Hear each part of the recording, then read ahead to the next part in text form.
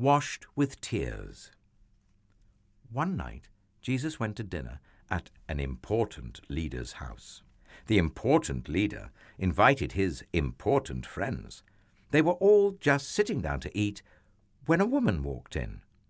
She was not invited, but everyone knew who she was. "Who does she think she is?" the guests whispered. "How dare she?" The woman was a big sinner, and everyone knew it. Well, it was easy to see. After all, she had broken the rules and done bad things. The woman walked straight up to Jesus. She was carrying very expensive perfume. Now, the thing about perfume back then was that it didn't come in bottles. It came in jars, and the jars were made out of precious stone, like alabaster.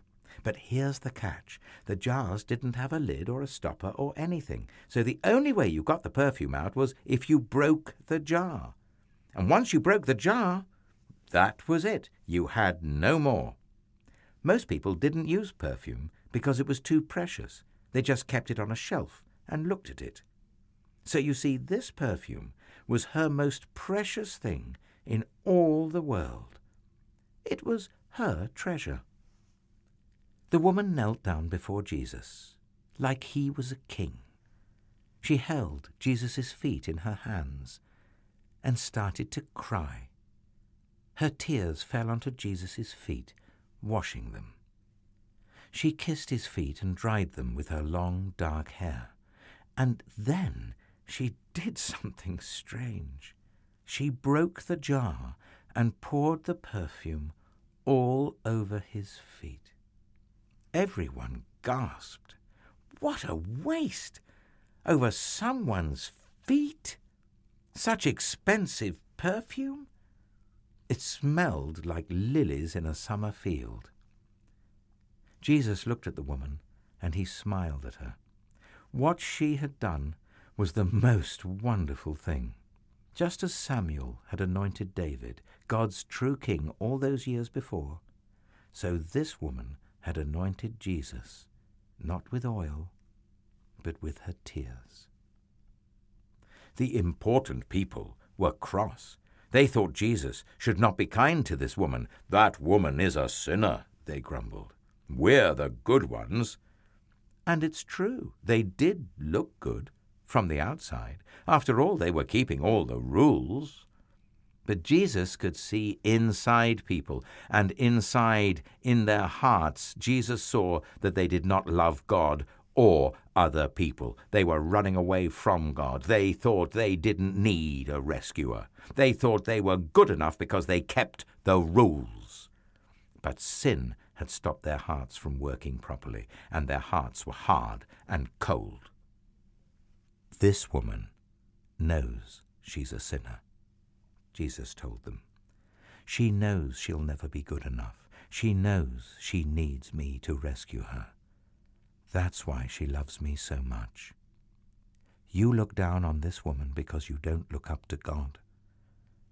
She is sinful on the outside, but you are sinful on the inside. The important people shook with anger. Jesus turned to the woman and smiled. "Your sins are forgiven," he said. "You trusted me, and God has rescued you." "Who does Jesus think he is?" the important people whispered. "Only God can forgive sins." They didn't believe Jesus was God's son. The more Jesus loved people and helped them, the more the important people and leaders hated him. They were afraid people would follow Jesus instead of them. They were jealous and angry enough to kill Jesus.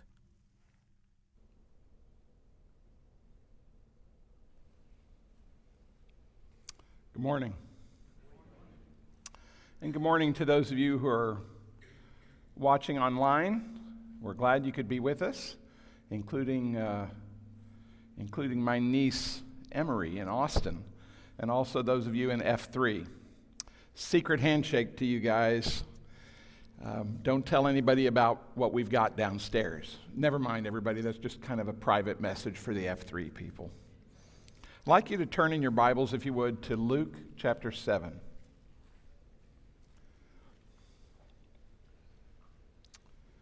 In Luke chapter 7, we're going to look at the story that is the primary story that's being portrayed in that storybook video that we just watched. I say primarily because every gospel records a story of Jesus being anointed by a woman at a meal with a man named Simon, anointed with costly perfume. And the example that we just saw just now combines two events, because there really are two separate events in the gospel. Luke records one, Matthew, Mark, and John record the other. Luke describes, the one that we're looking at today, describes an event halfway into Jesus' ministry with an unnamed sinful woman, most likely in Capernaum. And the host here is a Pharisee. But Matthew, Mark, and John describe an event a week before Jesus' crucifixion. And the anointing there is done by a godly woman, Mary of Bethany. And the Simon in that occasion is a leper. So we're talking about two different things, two different times, two different locations. Luke's event is really about, the one that we look at today is really about how great love results from being aware of how much we're forgiven. The second one, the second anointing, is really about anointing him before he's crucified. And in the other one, the perfume is poured on his head, and this one, the perfume is poured on his feet. So we're going to look at the one that this representation was largely about, which is Luke chapter 7. And I'm going to just read the whole passage, if you don't mind. I'm going to read from the New American Standard, verses 36 through 50. That'll give us a broad view, and then we're going to just kind of go phrase or clause or verse by verse all the way through it. So I'll begin reading in verse 36. Now, one of the Pharisees was requesting him to dine with him, and he entered the Pharisee's house and reclined. And there was a woman in the city who was a sinner, and when she learned that he was reclining in the Pharisee's house, she brought an alabaster vial of perfume. Standing behind him at his feet, weeping, she began to wet his feet with her tears, kept wiping them with the hair of her head, and kissing his feet and anointing them with the perfume. Verse 39, now when the Pharisee who had invited him saw this, he said to himself, if this man were a prophet, he would know who and what sort of person this woman is who is touching him, that she is a sinner.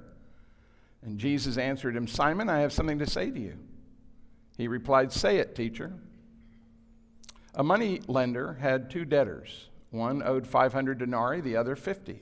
When they were both unable to repay, he graciously forgave them. So which of them will love him more? Simon answered and said, I suppose the one he forgave more. He said, you have judged correctly. Turning toward the woman, he said to Simon, do you see this woman?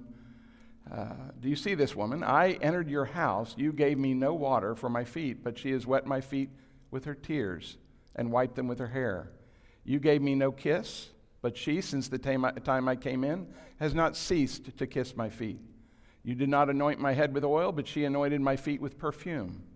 For this reason I say to you, her sins, which are many, have been forgiven, for she has loved much, but he who is forgiven little loves little. He said to her, your sins have been forgiven.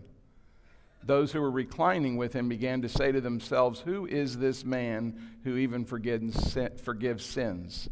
And he said to the woman, your faith has saved you.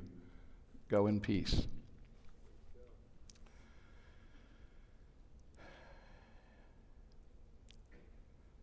Right from the very beginning, we see that Jesus is requested to come to this Pharisee's house for dinner. We don't know why. It says now one of the Pharisees was requesting him to dine with him. We really don't know why. Maybe he was planning to test Jesus. Maybe he was planning to catch him and something he might say that would somehow warrant them arresting him. Or maybe he was curious about him. Or maybe he really wondered if he was a prophet. Because just a moment before in this same chapter, Jesus had just raised from the dead a boy whose mother was a widow from Nain. And they were on the way. They were in the funeral at the time that Jesus raised him. And the people began to proclaim, "We have a prophet in our midst." And this happens almost immediately after that in the same chapter. So maybe he was trying to find out if indeed Jesus was a prophet, although most commentators kind of doubt that because of the way we're going to see that Simon treats Jesus. Let's keep reading.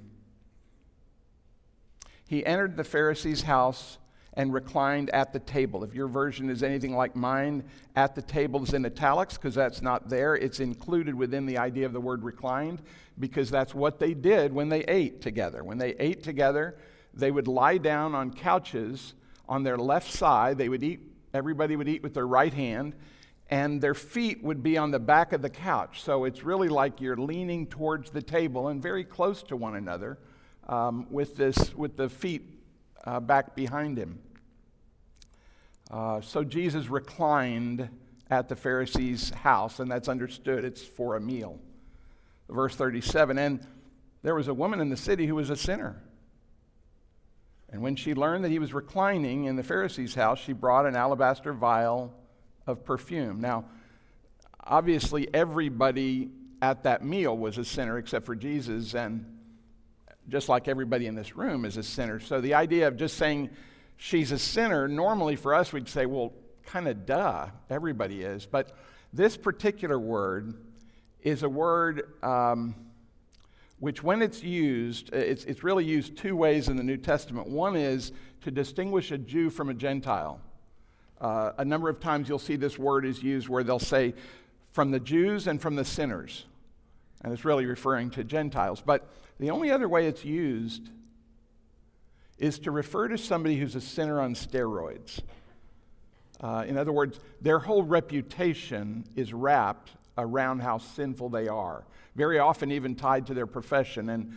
And everybody that you read on this is quite confident this woman was a prostitute, almost certainly. Although she was not, as some people built up in tradition after the first century, some people built up the idea that she was Mary Magdalene because Mary Magdalene gets introduced later. But this is not Mary Magdalene. There's no reason to believe that.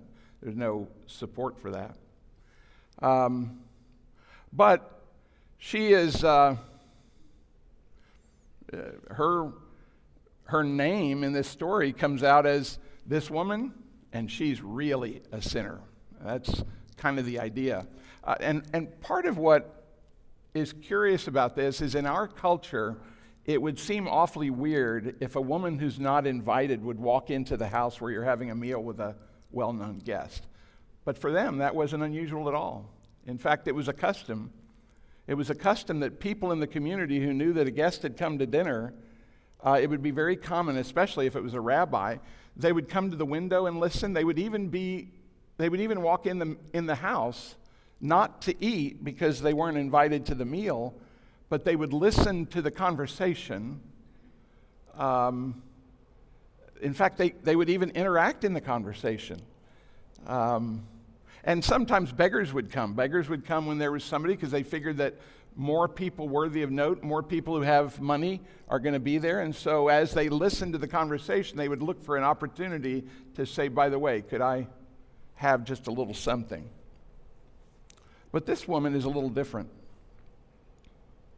This woman is a little different. She was on the lookout for Jesus. It says that as soon as word got out that Jesus was going to be reclining at Simon's house, she came. And not only did she come, but she came prepared. She came prepared with this alabaster vial of perfume, with very specific intention with that perfume.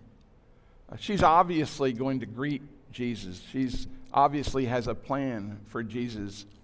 But what's really remarkable is that she was willing to go to the home of a Pharisee because certainly she knew she would be derided.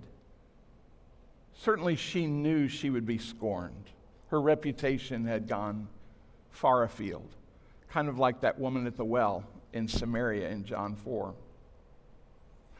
And clearly she was not there to get something, because many people would come to get the conversation. Many people would come to get alms. But she was there to give something. She was to give this ointment as an anointment, as an anointing for Jesus.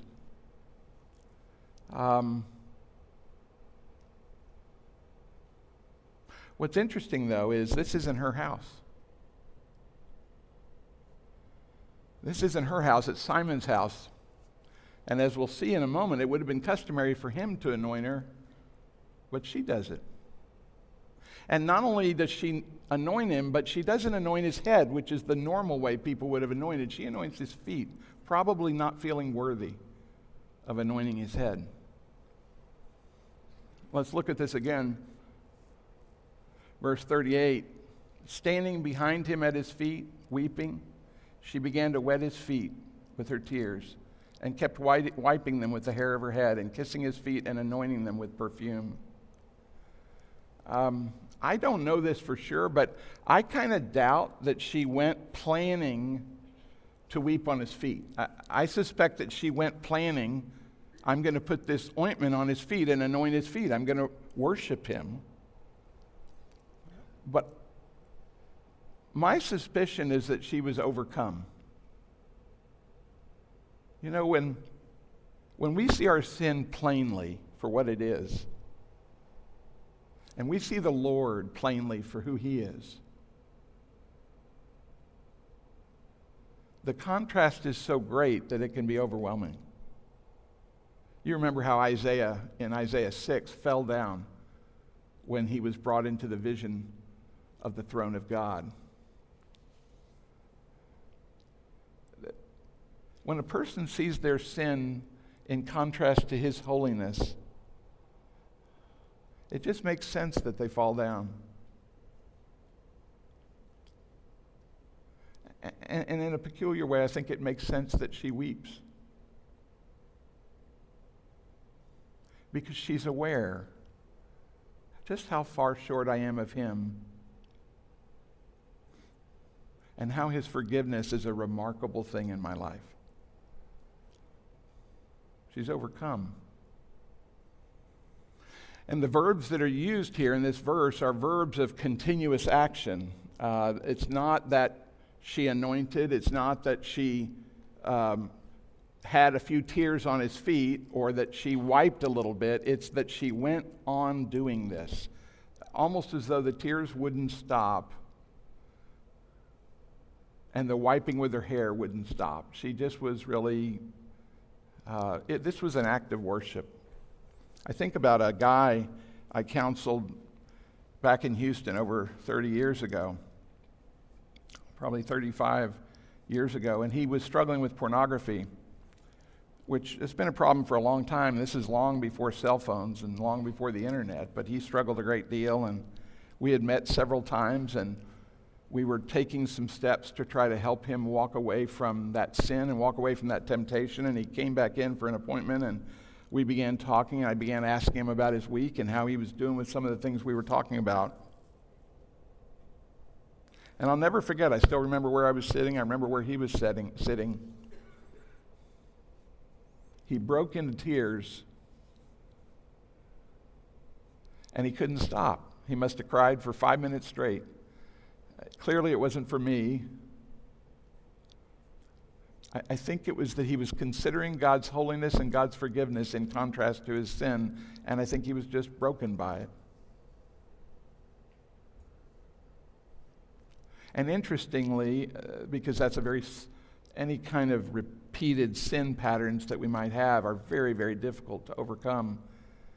This guy, really, whatever it was that God did in him over this period of time was remarkable, because within less than 2 months, he was living a very different life. And I don't know exactly how all that happens. It's in the spiritual realm, but I believed at the time, and I still do, I suspect part of it was that he had literally kind of come to an end of himself. And I think that's what happened to this woman.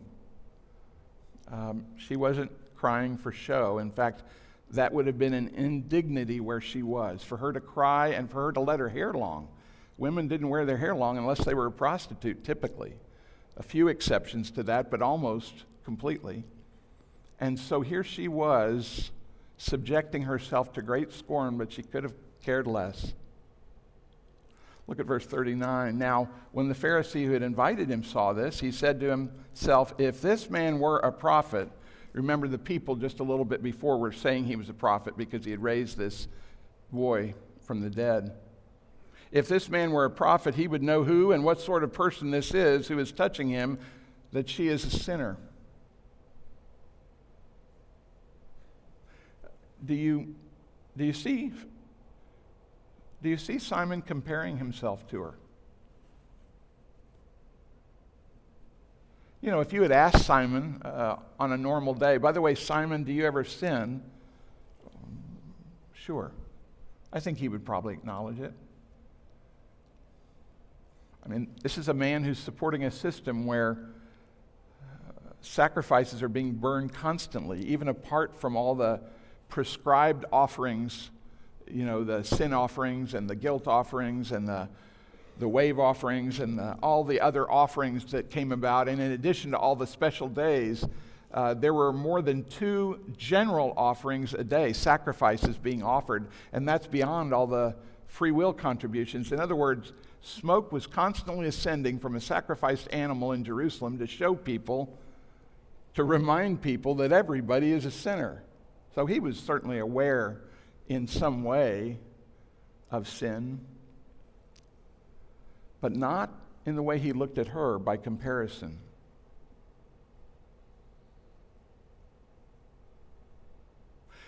One of the things you see in verse 39 is it says, he said to himself, if this man were a prophet. When a Pharisee in the Gospels, whenever you see it say a Pharisee says to himself or a Pharisee thought to himself, watch out. I think there are something like 8 different times in the Gospels where it says where it shows that Jesus read their mind. You know, it's kind of funny. In a way, I almost, when I'm reading a gospel and I see so-and-so thought to himself, I think, look out, something's going to happen here. Because when Jesus is in the room, and he's always in the room, you're never thinking to yourself. He's always eavesdropping. And we see that here. After he thinks to himself, this man can't be a prophet, because then he would know what kind of woman this is. And if he knew what kind of woman this is, certainly he wouldn't let her touch him.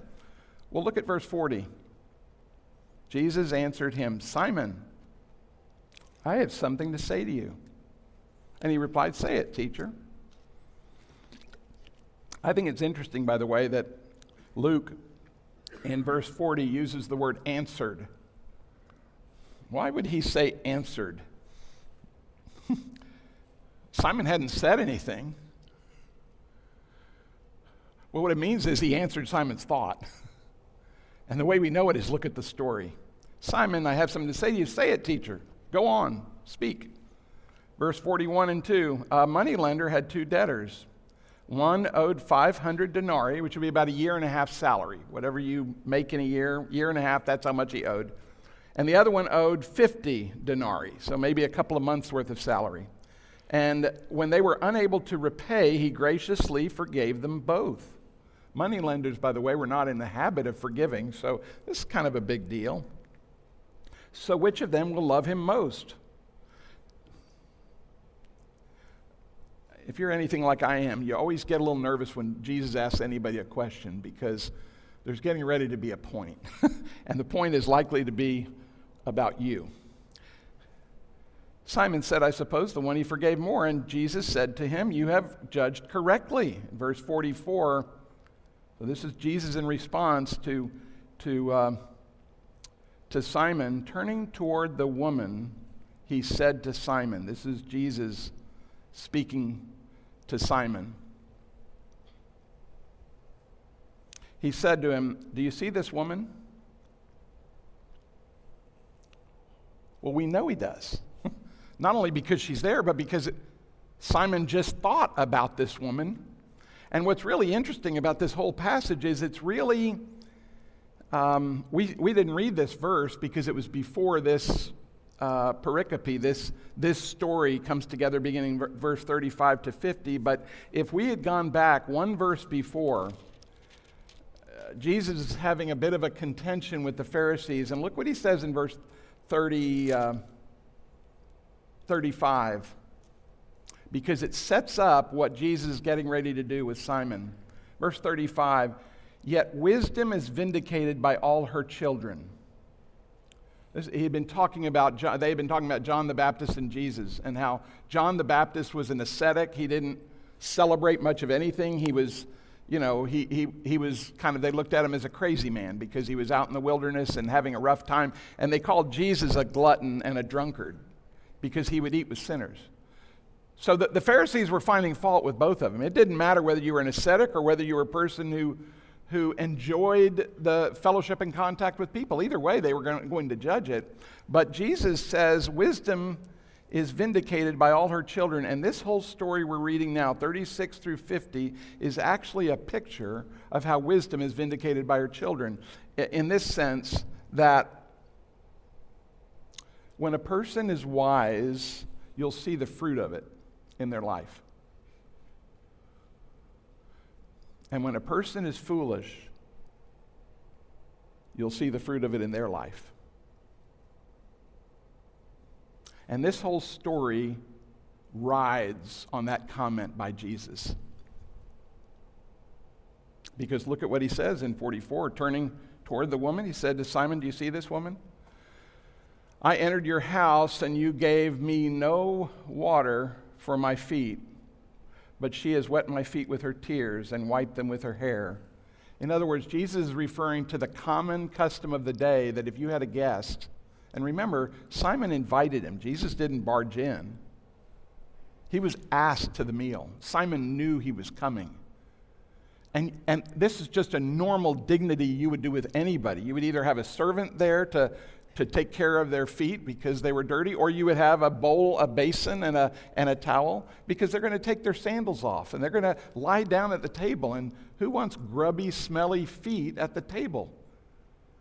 And Jesus does the same thing Simon does. Remember, Simon is comparing himself to this woman, and Jesus does the very same thing. But Jesus comes away with a very different conclusion. See, Simon's conclusion is that woman, that sinner, he obviously must not know what she is because no one would allow such a person to touch him if he were a holy man, if he were a prophet. But the reality is Jesus certainly knows who this woman is, as we're going to see. But he shows that she has more grace, more wisdom, if you will. Wisdom, the word really means skillful living. She has the better skillful living here than even Simon. In verse 45, he adds to that, you gave me no kiss, but she, since the time I came in, has not ceased to kiss my feet. You've seen, like I have, if you've ever been in the Mediterranean, or if you've ever been in Israel, or even if you watch something on television that takes place in one of those places, invariably you'll see people grab people by the shoulder and give them an embrace with a kiss on the cheek and a kiss on the other cheek. That's what he's referring to. It was the common greeting. You come to someone's house for dinner, they're going to grab hold of your shoulder and they're going to do that. They're going to give you that double bus. But you didn't do that, but by contrast, she continues to kiss my feet. Verse 46, you did not anoint my head with oil, but she anointed my feet with perfume. Great contrast. Not only did Simon, this is another thing a person would have done, they would have given them a bit of oil on their head just as a way to refresh them. And he says, not only did you not do what you would normally do to anybody that you would invite, neither the feet, nor the kiss, nor the oil, but she went one better on all of them. She did it to my feet. Here's a woman who probably doesn't feel herself worthy to anoint my head, which would have been appropriate for you to do as custom calls, and she does it with my feet, which is a mark of her humility. It's a mark of her recognition of who he is in contrast to who she is. In verse 47, Oh, Jesus knew who she was, all right. For this reason I say to you, her sins, which are many. Remember the woman at the well? Jesus knew how many husbands she'd had. He knew she was living with a woman right now, not her husband. He knew every one of her sins. 1 Samuel 16:8 says, man judges according to the outside, but God judges the heart. Jesus knows this woman's sins, and he doesn't minimize them a bit.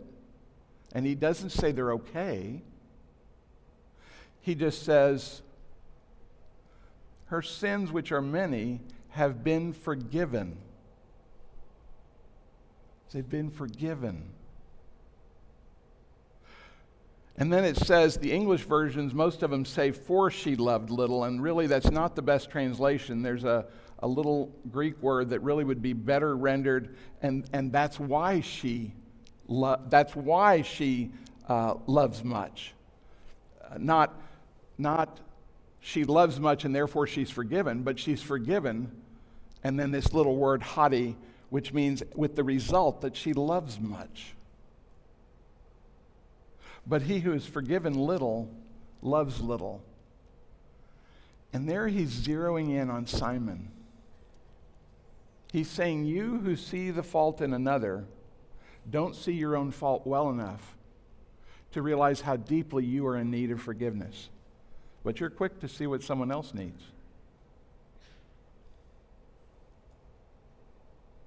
You know, the point here is not that the woman has sinned more than Simon. That's not the point.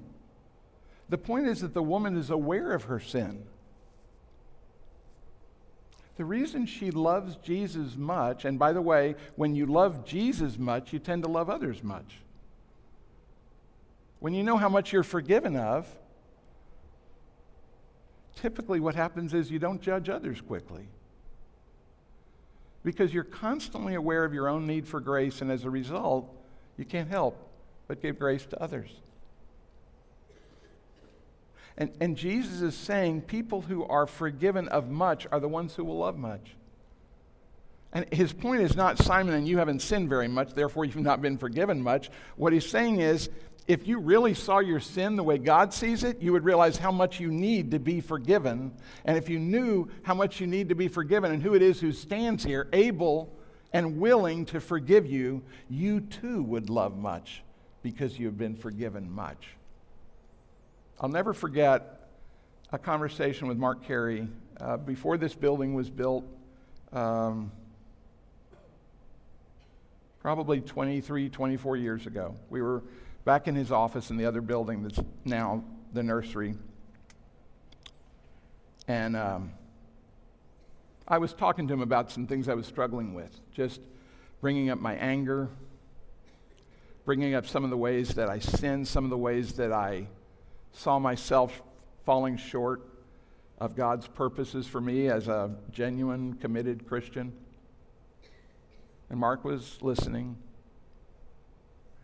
And I was talking about kind of how much it was weighing me down and how frustrated I was with myself. And he asked me a question I'll never forget. He said, John, do you feel God's love?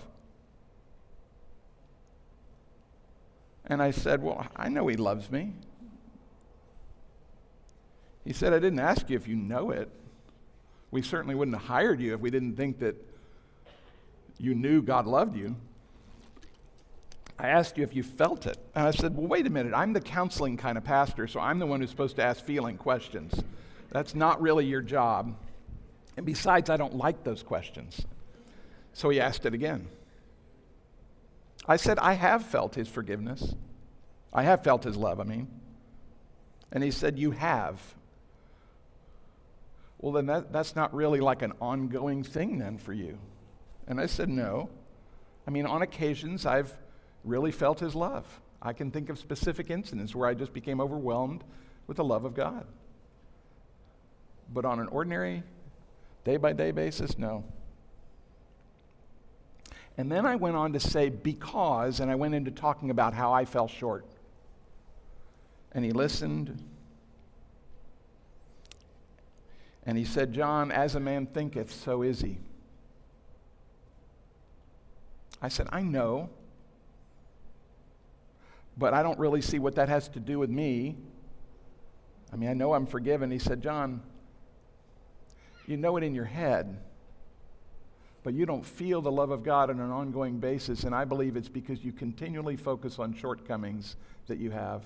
Awareness of a shortcoming is right because of our ability to go to the Lord with that. But the constant focus on it means you're not constantly focusing on the remarkable love of God for you. And I just didn't know what to say about that. But since then, I've come to realize that what this woman has is not just a great awareness of her sin. She has a very high awareness of her sin, much higher than Simon. But she has an even greater awareness of God's love for her, that he has forgiven her. And that's Jesus' point. He wants you and he wants me to know that the more aware you are of how forgiven you are, the more aware of how loved you are, the more power there is for you to live this life the way he would have us. Look at how the passage finishes. 48, he said to her, your sins have been forgiven. Go on to verse 50, and then I'll finish with verse 49. He says to her, your sins have been forgiven. Verse 50, and he said to the woman, your faith has saved you. Go in peace. He's pronouncing the gospel to her. Your faith in me and my ability to forgive is what has saved you. Now go in peace. That's the good news. And if you're a Christian today, his goal for you and his goal for me is to realize how much we've been forgiven of, so that it builds humility and gratitude and worship for him and patience and kindness towards others, where we don't sit around meditating on their sins.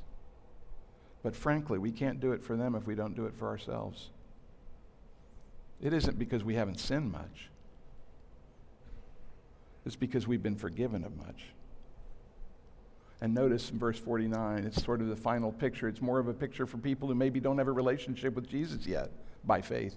Those reclining at the table with him began to say to themselves, who is this man who even forgives sins? That's the central question.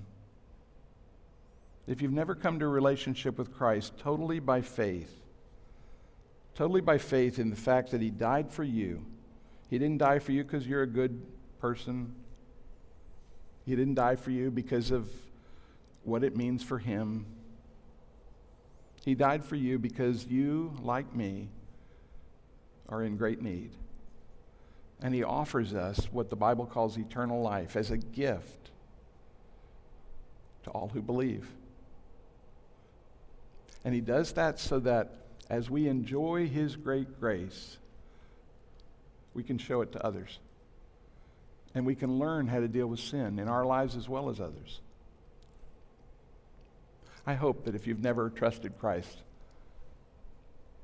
if you've never just accepted that free offer of eternal life, you'll do it today.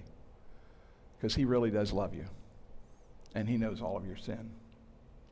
And for those of us who have already done that, I just pray that we might not lose sight of his great love. So that we're not beating up on ourselves and so that we're not beating up on others. Let's pray. Father, thank you for life. Thank you for the fact that you show yourself to us. You show the Father to us. You say, if we have seen you, we've seen the Father. And so to see Jesus in this remarkable interaction, we see you. I thank you that he doesn't really mock the Pharisee. He really gives him an invitation. That if Simon could see his sin like this woman sees hers, he would see his great need. And it would free him from sitting around in judgment. I ask you to do that for me. I ask you to do that for all of us as a church. That we would be a place that welcomes sinners, but that we would also be a church that builds people up in the truth so that they might be able to go in peace and sin no more. Thank you.